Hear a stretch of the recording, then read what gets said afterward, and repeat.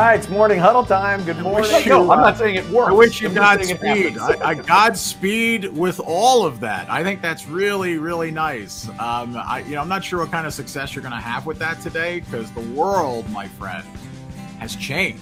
Right. Latin American construction workers, they have different needs. They have completely different needs. These awards have a huge criteria that you have to fill out, and they usually have a community service or community relations portion. The most productive with a high performance value, and sometimes it's 11 o'clock at night. Yeah. Funny, isn't it? Yeah, not for me. Not for me. At 11 o'clock, I am guaranteed to be snoring. So.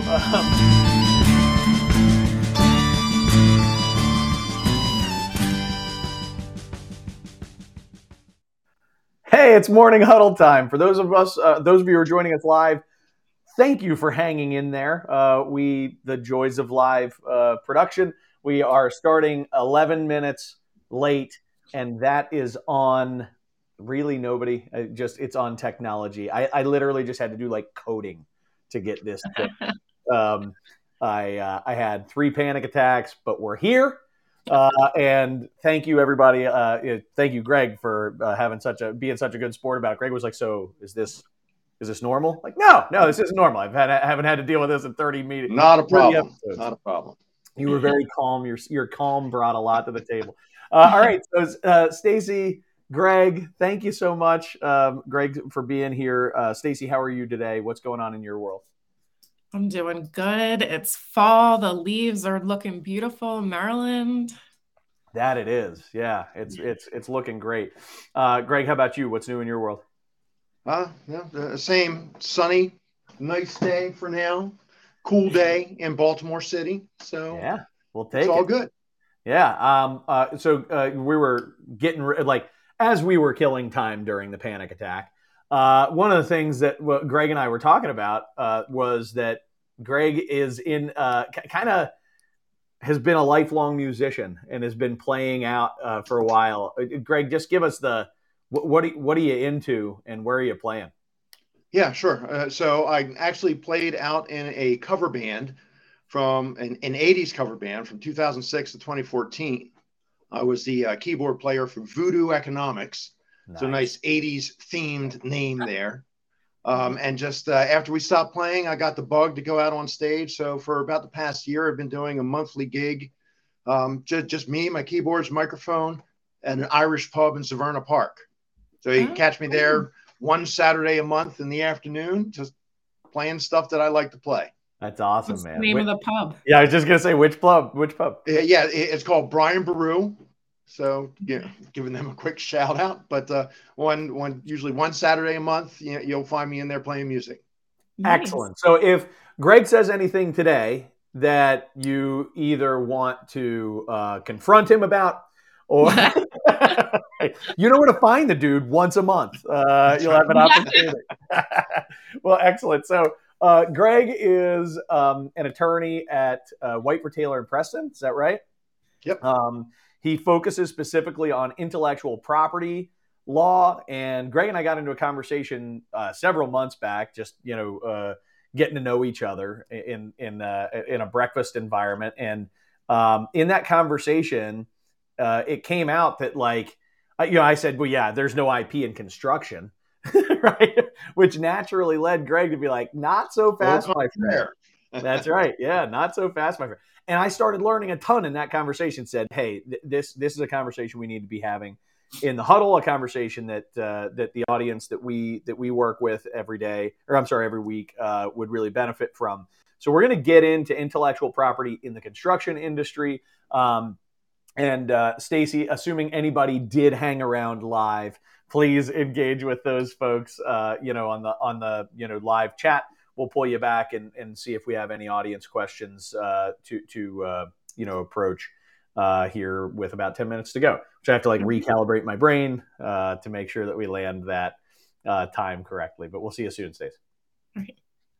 So, Greg, let's start off by talking just a little bit about what intellectual property means in a legal sense. What is IP, which we, intellectual property, or IP as we call it? Yeah. So when we're talking about intellectual property generally, that's a body of law, but fundamentally we're talking about four different areas: patents, trademarks, copyrights, and trade secrets. That's kind of the universe of categories of intellectual property. So patents protect new inventions, and particularly inventions that are embodied in a product, a process, a machine, or a composition, some type of chemical composition, right? And I can give examples if you like, Chad, of how they relate. Yeah. So what's an example of a patent in, like, what's something that we think of that that all of us would know immediately as a patent, and then maybe give us like the construction example. So I mean, the first automobile engine, an assembly line for making an automobile. I mean, there are what, 12 million almost the issued patents now, that have issued over the last 2 centuries in the U.S. Okay. So there are many different categories of invention, but particularly in the construction industry, it would be things like different machines. I mean, Caterpillar, for instance, has loads of patents for bulldozers and different machinery. You've got some of the stuff that we've done are concrete repair methods and apparatus. You've got monitoring drones. Yeah, I can patent a method. Absolutely. Okay, yeah. So that's it. You're going to talk about the difference between a patent and a trade secret, because in my brain I'm going, wait, isn't a method kind of a trade secret? But I'm sure you'll paint that picture. But okay, so we got it for patents. I think I can picture that's usually it's associated with what I got, inventions. That term that you said, we invented this new product or new way of doing something that we're then putting a patent on and saying nobody can do that but us, or nobody can use that but us. Yeah, exactly. Yeah, and so importantly, fundamentally, the patent gives a right to block others from making, using, selling, or offering for sale that new product, that new process, that new composition. But in exchange for that, you have to file a patent application that is a detailed technical description of exactly what the invention is. So you're telling the world exactly what it is that you've developed, how to go out and make it, how to go out and use it. And that's the trade-off. Yeah, the trade-off is the moment that patent expires, which is how long? It's 20 years from the time you first file the application. The moment it expires, everybody knows how to go out and replicate your That's recipe. Right. And the public is encouraged to. That's why we make those documents public, so that once it expires, the world can use it. Furthermore, I'm publishing my patent, which says, use a little from column A, column B, and column C, and this is exactly how you do it. If somebody's really creative, and they may be able to say, actually, we're going to use column D, and it's going to be different, and we're not going to be infringing on the patent, but they actually, by being able to see their recipe, they just educated me on how to do something better. Yep, and there's a whole body of law how close you have to be infringing. Can you do D, or can you maybe do C prime and come that close, right? and still avoid the scope of the patent? And that's where you get into the big, heavy, nasty litigation. Interesting, fascinating. All right, so then we got trademarks. Talk to me about trademarks. Well, if I may, though, just to contrast, before we get to trademarks, I'd like to contrast patents from trade secrets. Trade secrets are really at the opposite end of the spectrum from patents, right? But patents, again, become a public document, but they let you block anybody else from going out and making, using, and selling the thing that you've invented, right? Regardless of whether or not they know about your patent. A trade secret protects any type of information that has independent commercial value that you take reasonable measures to keep it locked up, to keep it secret.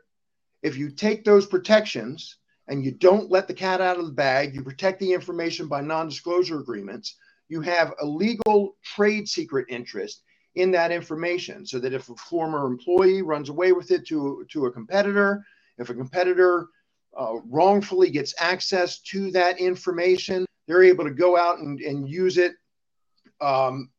If they go out and start using it, you can assert trade secret protections against them and sue them for misappropriation of the trade secret. But the key difference between trade secrets and patents are the trade secret, you keep it secret, you keep that information locked up, and that's great. But somebody out there that independently develops whatever the thing is that is subject to that trade secret. So let's say you've got an installation process that talks about how you are coating a wall, to make some multi-level surface on a wall. Yep. And the way that you're doing that is really a secret process. If somebody else comes in after the fact and looks at the wall and is somehow able to figure that out and reverse engineer it, that's fair game. They're able to do patented. That. Because it's not patented, because you relied on trade secret. If somebody can reverse engineer it, that's fair game. If they wrongfully got access to your information, you can go after them for trade secret misappropriation. But if they didn't, and they just figure it out, then that's fair game. So you have to make a decision. Do I want to go for a patent, publish how exactly I'm doing this, make that a part of the public record, and then have 20 years of making hay before everybody can come and replicate, duplicate my stuff? Or do I want to go down the trade secret route, just, put together non-disclosure information, put together, agreements, that is, and put together a sort of a way to make sure that if somebody does illegitimately get their hands on this information, that I have recourse. Right. But I'm not going to go through the whole patent process and publishing and all that type of stuff. You have to make that decision, which makes more sense for my business. Right, exactly. And people weigh it depending on how difficult it's going to be for somebody who has proper access to be able to reverse engineer. If it's going to be tough for them to reverse engineer, then trade secrets might be more appropriate. If it's really going to be easy for them to figure it out once they see it, patent route probably makes more sense. Excellent. All right, that's great. So trademarks and then copyrights real quick. Yep. Yeah. So trademarks protect branding that are associated with any product, any service. So that branding might be in the name of a company. It might be in a unique logo. For lots of repair companies, they have different logos that might have a building silhouette or a house silhouette. And there's a gazillion different registrations for trademarks, for logos that have those house emblems in them.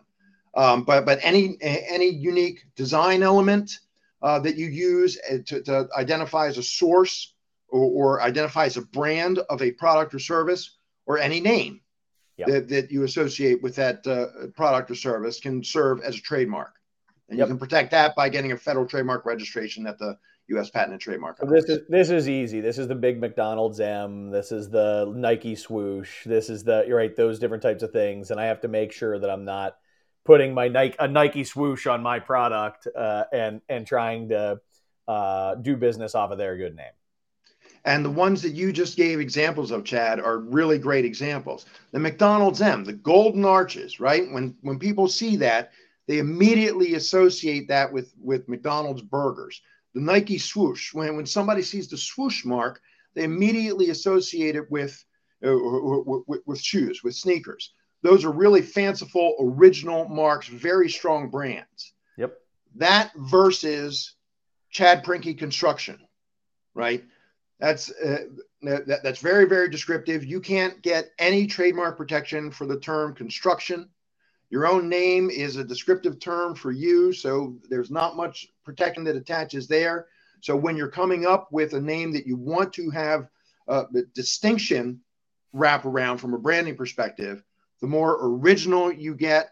Again, that Nike swoosh is really original. The golden arches are really original. So the more original or fanciful you can be in your branding, the stronger the trademark rights are going to be that attach to it.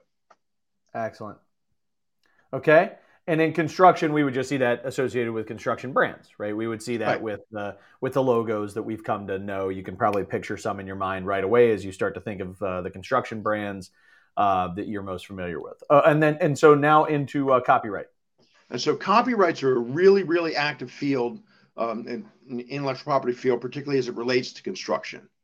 So you see lots and lots of disputes over what can different parties do with, for example, blueprints, architectural drawings, all the way from drawing phase up to a finished building, photographs of buildings, any technical design documents that get wrapped up in and ultimately in the finished blueprints or building information modeling models, right? Any of this stuff can be protected by copyright. Copyright protects any original work of authorship that's fixed in a tangible form. So that's why I'm giving these examples of things like architectural drawings, of photos, of different types of software. All of these are protectable by way of copyright. And to get the strongest protection, you file an application to the Copyright Office for copyright registration. But really important issue is that the copyright only protects the literal expression itself. So for instance, with the blueprint, a copyright in the blueprint protects you against somebody else making copies of the blueprint and then maybe going out and holding that copy that they've made and constructing a building from that copy. It does not protect against somebody rightfully using the blueprint, building a building, and then somebody else going in and scanning through the building, figuring out exactly how it's put together, and then building their own exactly identical building. The copyright in a blueprint only protects against making a copy or substantially similar copy of the blueprint itself, not of the building that results. Yeah, so if I'm able to go in and sort of, make my own drawings, as I'm doing it, putting it into my own model and replicate exactly what you built, that's no copyright protection there. But if I get my hands on your plans and then I build something substantially similar, now we got a problem. Well, yeah, particularly if you've gotten my plans and now you're making copies and you're giving it to your architect and you're giving it to your construction team and that kind of stuff. And the only exception there is where it's possible that you come up with a final building design that's so incredibly, amazingly unique, like it's a building that's shaped like a Q, like the letter Q or something like that. Something that's so original that the building itself is essentially a sculpture, then you could have a copyright interest in the building itself. But just a rectangular office building, now it's going to be really hard to assert in a copyright interest in a traditional new tower. And what are the most common? You say this is a pretty active space. What are the most common disputes that are arising here? Let me pose one, and you tell me if I'm off base. The picture I have in my mind is, I as the architect designed something. Who owns that design? Does the owner own it, or does the architect own it? Yeah, and it really depends ultimately. And what is the original document? What's the agreement between the architect and the project owner, right?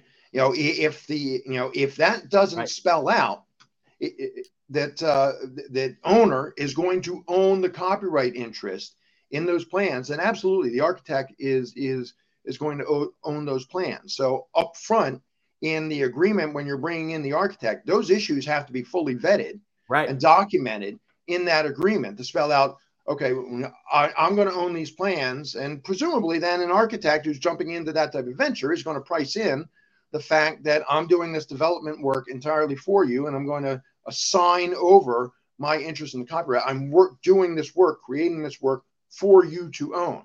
But absent that agreement spelled out up front, with some exceptions, the architect is going to own it, and the owner is going to be, out in the cold if he wants to go and take that to his next development. Right. That's what I was just thinking is, why can't I just use these plans to do 10 more developments just like it in different cities across the country and just hire you, the architect, to be my CA. You can just be you can just do the CA work on that stuff. And just quickly, I do want to clarify that there are certain exceptions, for outside contractors like an architect, if they're specially commissioned, which is a term of art under the copyright laws, to do this particular work, then there could be automatic assignment. If they're an employee of the company for copyright purposes, yep. The ownership could automatically go from employee to owner just for copyrights. Doesn't relate to patents or inventions. Okay. But there are certain circumstances where you could have that automatic transfer. But fundamentally, because those are exceptions to the basic rule, it really dictates you deal with the issue up front in the agreement, spelling out who owns what in the end. I love this. Okay, so thank you very much. I think that was, so we've got these 4 different areas of intellectual property, how they relate specifically to construction, where we can see these things actively. And I hope that the audience is starting to process through, probably some light bulbs, because again, I've been working with construction companies for 15 years in a consulting capacity. I've never once ended up in an IP discussion. And so, you know what I mean? So this leads down this path of like, what's the biggest issues or the biggest mistake that you're seeing made in the construction industry regarding intellectual property? Yeah, well, I kind of alluded to it a bit so far. One of the biggest challenges, one of the biggest problems is just a lack of understanding of what I, as an owner, own by way of developments that pop up. Right. So if I have an employee, if I'm a company that's doing construction projects, but every now and then I'm coming up with a new novel improvement for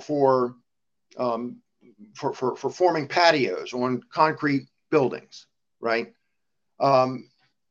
Invention comes out of that process. Right. And the way our patent laws work and protect inventions, an employee owns that invention with very rare exceptions. An employee owns that invention unless, again, there's an agreement that assigns it over to the employer. So employer is thinking, I pay this person's salary. I've assigned them to this team to work on coming up with a solution for how we're installing a patio on an existing, flat, planar concrete building surface. And they come up with this great concept. So if I've paid for that effort, surely I must own it. And that's simply not the case. And so the problem is, owner who thinks he owns it has gone through the patent process. If he's never gotten an assignment of the inventor's ownership interest over to the company, he simply doesn't own it. And so he's invested all this time, money, and effort in trying to obtain patent protection. And because he never went through the process of getting an assignment, he's now out in the cold. His former employees, a lot of the times, now own that invention, and there's nothing that he can do. Unless he can go chase down and give them $1,000 to now assign the invention, or more likely, $100,000. So it goes back to what I kind of alluded to now a couple of times during the show, which is that the biggest issue is that they're not thinking about it, and then once they are thinking about it, it's too late. There are a series of issues that you really have to be proactive about. One of the issues in particular that you just gave an example of is if you're an employer considering putting together some sort of statute that your employee doesn't own the invention, but the employer owns the inventions that the employee develops while there. So exactly.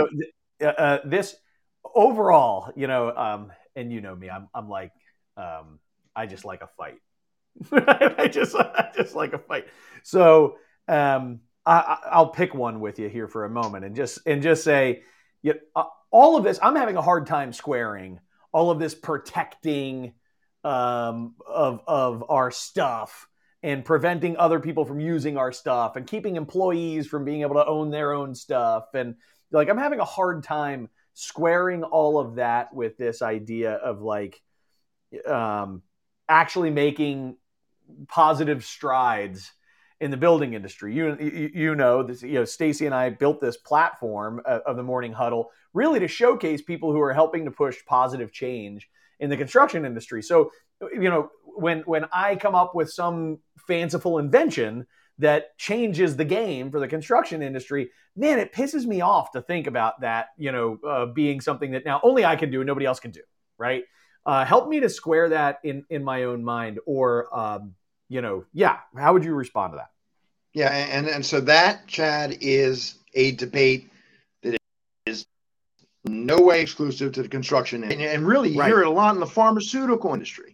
But look, fundamentally, our patent system is an incentive system.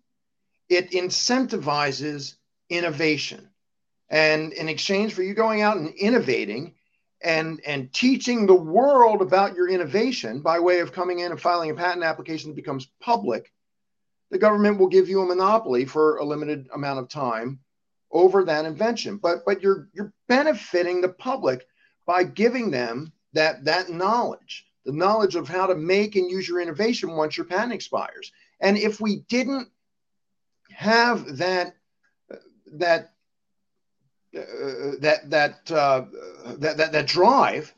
driver for people to innovate in the first place, then why is any company going to go through the blood, sweat, and tears that has to be invested in the innovative process, if there's not gravy for you at the end by way of a patent? So if we want to see new innovation coming up really in any industry, we want to be able to reward that innovation. And that's the whole goal of the patent system. Reward innovation so that people are going out and they're developing new things that are going to benefit the public. And the benefit that innovator gets is this monopoly by way of a patent for a limited amount of time. So what you're saying is that fundamentally the protections system has competition built in, but it has monopoly built in as the incentive for a period of time. And I would also I will concede that if we aren't that every time somebody pushes the envelope and does something amazing and is changing the way that things work, while I might not be able to replicate it, it will inspire similar advancements elsewhere. And so overall, as long as somebody is innovating, the innovations, even though they may be licensed, protected, will inspire, motivate, and create market demand for additional for additional innovation. Yeah, absolutely. And that's one of the fundamental philosophies of the patent system. It's, not only am I teaching the public about my great new thing, but I'm planting the seeds for everybody else to come after me and build onto it and further improve it. One comment, I wonder how you would respond to this, as I'm reflecting on everything that we've talked about, is, as we talk about incentivizing innovation, if it's going to be the employees themselves that you're leaning into to create, to innovate, to do something special, wouldn't it be wise to have some sort of maybe mutual incentive that says, an employee is entitled to 50% of any, whatever revenues generated as a result of monetizing said patent or said trade secret, or fill in the blank? Absolutely. And many companies will do that. They'll actually have an internal incentive system, and they vary in structure and, let's say, reward level, from company to company. I mean, some might get a nice pen. Others might get a 10% royalty, ongoing for the life of the patent. I mean, it really varies, but I think generally it's a good business practice. It's a smart business practice to incentivize your employees, to reward them for that innovation. It's just improving your product on the marketplace. Yeah, I feel the same. I think, as we talk about incentivizing innovation, you can't say, hey, anything you do here belongs to me and not you. So go be creative. Right. Exactly. Right. Exactly. Yeah, I think. All right. Awesome. I want to bring Stacy back. I think we have some questions, comments, and want to make sure that we get an opportunity to hit on some of those. Stacy, what do we got? All right, we have 2 questions on copyright. So I can go through with a digital scanner and replicate the model and not violate a copyright ? And so again, it's going to depend on the specific building, and is there really something super original about the building? But let's say a colonial house, somebody could absolutely go in with a digital scanner, walk through the house, take very precise dimensions, and go and build an exact replica without. And again, this is assuming it's a standard colonial house, right? But assuming that's the case, absolutely somebody would be able to go and create an exact duplicate of that house in another neighborhood. What they would not be able to do is go to the source plans, the source blueprints, or the prints that they got originally from the builder, make copies of those and hand them to an architect or a builder to go out and build. And that's just the way the copyright interest works. Okay. I think the next question probably answers it similarly, but so a school system hires architect to design an elementary school, pay for the design, decide that I want to now build 6 identical elementary schools with one set of drawings that I bought. Copyright? Yeah, so a copyright interest absolutely exists in those plans, and who owns it depends on what that agreement said outright between the school system and the architect. And so if it was the school's plans to be able to take that out and use it to build a bunch of other schools, it'd be wise in that scenario to upfront say that, spell it out in the agreement. The architect then has the benefit of knowing that upfront. They can build that into the basket of rights that they're giving the school system, and say, you can go out and build seven more units. You can go out and build 10 more units, whatever cap they want to put on it, because originally the architect presumably owns those rights in those plans. But really, again, it dictates dealing with this issue upfront in the initial agreements between any third party and owner developer who's working the project. Awesome. Okay. Awesome. I have one question, Greg, which is, how do I know when I should be taking steps to protect IP? Anytime that you're being creative, you should be going. It doesn't necessarily mean you have to run out to an IP attorney, but anytime that you're doing something new, you have a new branding that you're associating with this process for installing X, right? Mm-hmm. You installed X and found that in doing it, I can improve my reinforcement by adding these elements to it. Anytime that you're doing something new, inherently there is intellectual property that's associated with that new thing. And so you need to go through the mental process of, does this really give me some type of economic advantage, some type of benefit that my competitors might want to use if they found out about it? And if that's the case, then you should be looking at, okay, well, if that's the case, what kind of protections can I wrap around it? Is it a new branding that my competitors are going to want to adopt? If so, I want to go seek trademark protection. Is it some type of functional improvement? If so, I want to consider the possibility of patent protection, or have a strategy where I'm going to maintain trade secrecy over that information. But fundamentally, anytime you're coming up with anything new that's giving you some benefit out in the marketplace that your competitors are interested in, there's IP there, and that should be vetted. Excellent. That's really useful. So you talk about financial value. It's the motivation to do it. What's the financial incentive to do this? One of the biggest issues that I see with construction companies from my seat as a consultant, helping companies to figure out where they're trying to go over the next 3 years, 5 years, 10 years, those types of conversations all the time. I'm having lots of conversations about exits, right? About what are we planning to do when it comes to selling the business, when it comes to whether it's creating an ESOP or whether it's trying to find a way to keep it in the family. But more often right now, a lot of the conversations that I'm having really do revolve around how do we get the most possible valuation from the business.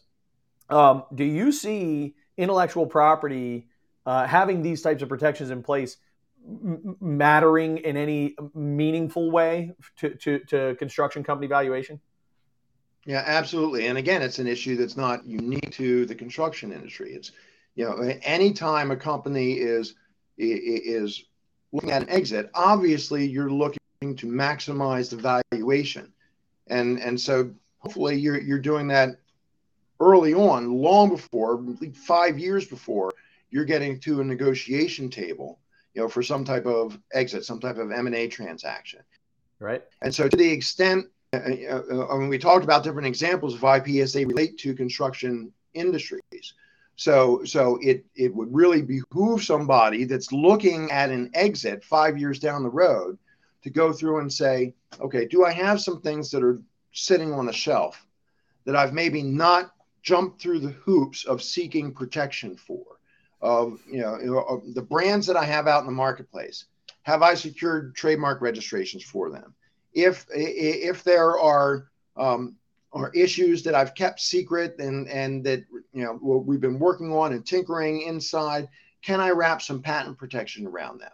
If you get to the negotiation table and there you find that you've got these things that have been sitting on the shelf, that you haven't taken the steps to protect, your valuation's down here. Whereas if 5 years before you've secured all this protection, for the stuff and have federal protections that now attached to it, boom, your valuation's way up here. So it's really a useful exercise to go through, an itemization, if you will, well before you get to that negotiation table to see what things do we have in process. What things do we have sitting on the shelf that we just haven't really acted on that could just add value to our basket of intellectual property that we can wrap protections around just to boost our valuation? And we see that a lot. And the folks that are doing it early are benefiting. The folks that are waiting until they get to the negotiation table are realizing, oh man, I wish I would have done that. I wish I would have. When I think of some of the most pervasive challenges, challenges that business owners face in the construction industry, this is one of them. Is just, exiting from the business is oftentimes just so unappetizing. It's just, yay, I get 2x profit, or 3x profit. It depends on the world that you're operating in, but I think getting a comprehensive IP strategy in place and really taking a look at what protections you can bring to the table, that's going to make a huge difference, particularly to a strategic purchaser, right? Somebody who's going to buy your company and be strategic with that. I mean, imagine a private equity firm that owns 18 different mechanical contractors. You own protections on 4 different patentable techniques and processes that I now, not only am I going to be able to buy this company and get the value out of, but I'm actually going to be able to take this and apply it to the 18 other companies that all 19 of my companies are going to be enjoying federal protection for the next, 15 years on this very unique way of doing things. It's going to give a strategic advantage in the market. Exactly. Definitely worth doing. Last question. What's it cost? How do I protect all this stuff, right? Like how much, there might be some people who are listening and watching saying like, I got to do this, but wait a minute. I don't want to get sucked down the rabbit hole with, $1 bazillion with attorney's fees. Yeah. And costs are really all over the place for the different types of protections that we talked about.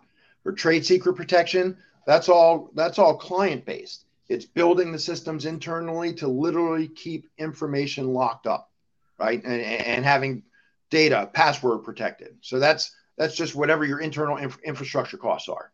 So internally, that's in the scheme of things, the most affordable protections you can have are trade secret protections. Right. Copyrights are a pretty simple process.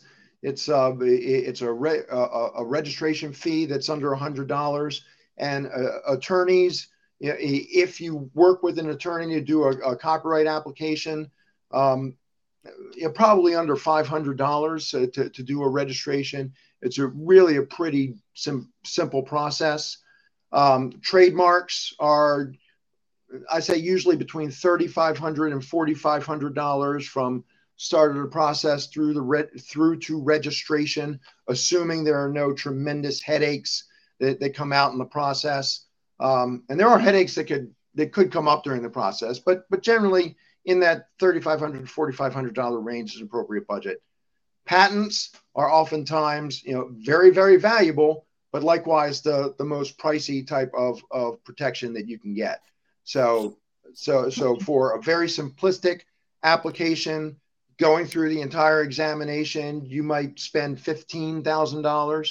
For something that's incredibly complex, maybe a new piece of software or really complex electrical control systems, that could be $25,000, $35,000, $40,000. It really depends on the specific technology. And there I'm talking about from the start of the process through the multi-year examination process, all the way to ultimately an issued patent. Wow. That's, I mean, go ahead, Stacy. Sorry, please. Oh, I just have a quick question. So is there a way to, like, you think you have something unique and innovative, and then you go through the process and pay for everything?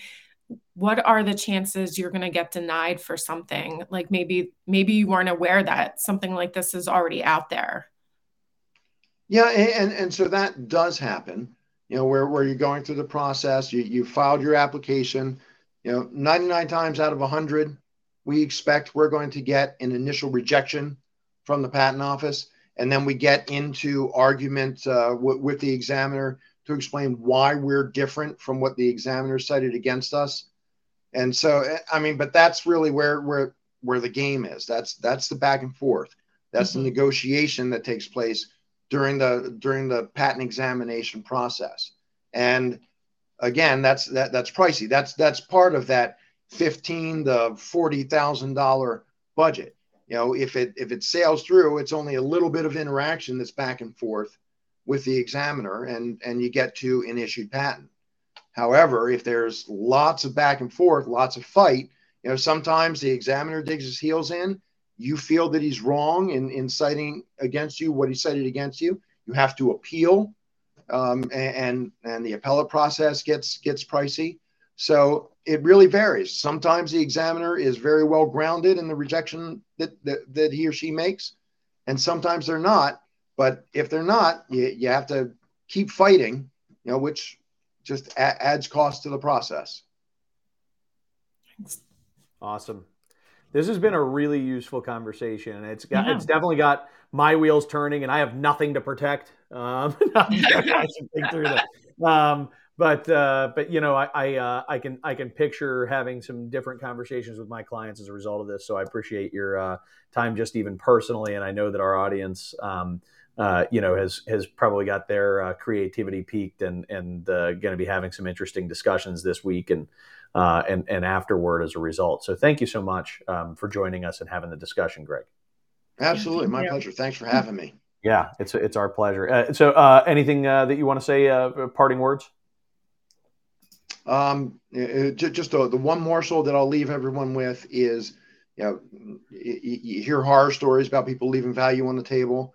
The earlier you address these issues, the better. Do it internally. Just have a sit down and brainstorm about what do we have on the shelf that we think gives us that competitive edge, and is there some protection that we can wrap around it?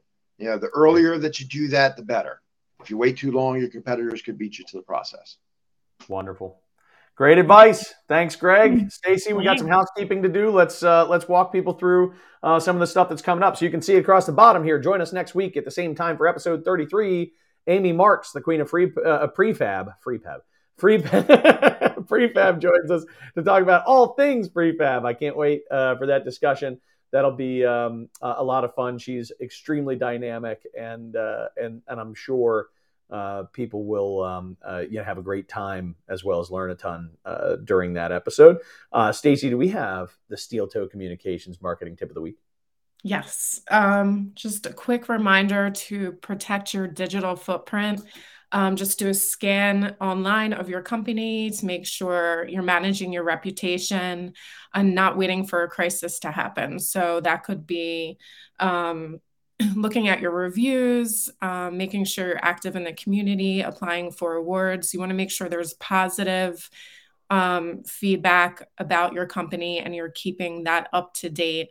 Don't wait for something bad to happen. And that's all people see when it comes to your digital footprint online. Great advice. Love it. I want to just plug for a moment. I'm running a presentation tomorrow in conjunction, sponsored by HMS Insurance down at the BWI Marriott. If that's something anybody would like to learn more about, please reach out. The focus of the conversation, I'm going to be splitting time with an economist. And we will be talking about economic conditions in the construction industry in 2023 and what you can be doing today to prepare your company to deal with whatever may come and capitalize on the opportunities that show up. So if anybody, again, would like to hear more about that, just shoot me a message right here on LinkedIn. Stacy, I look forward to seeing you again next week. Yep. Anything you want to say before we wrap? Nope. I'm looking forward to next week too. All right. See you guys.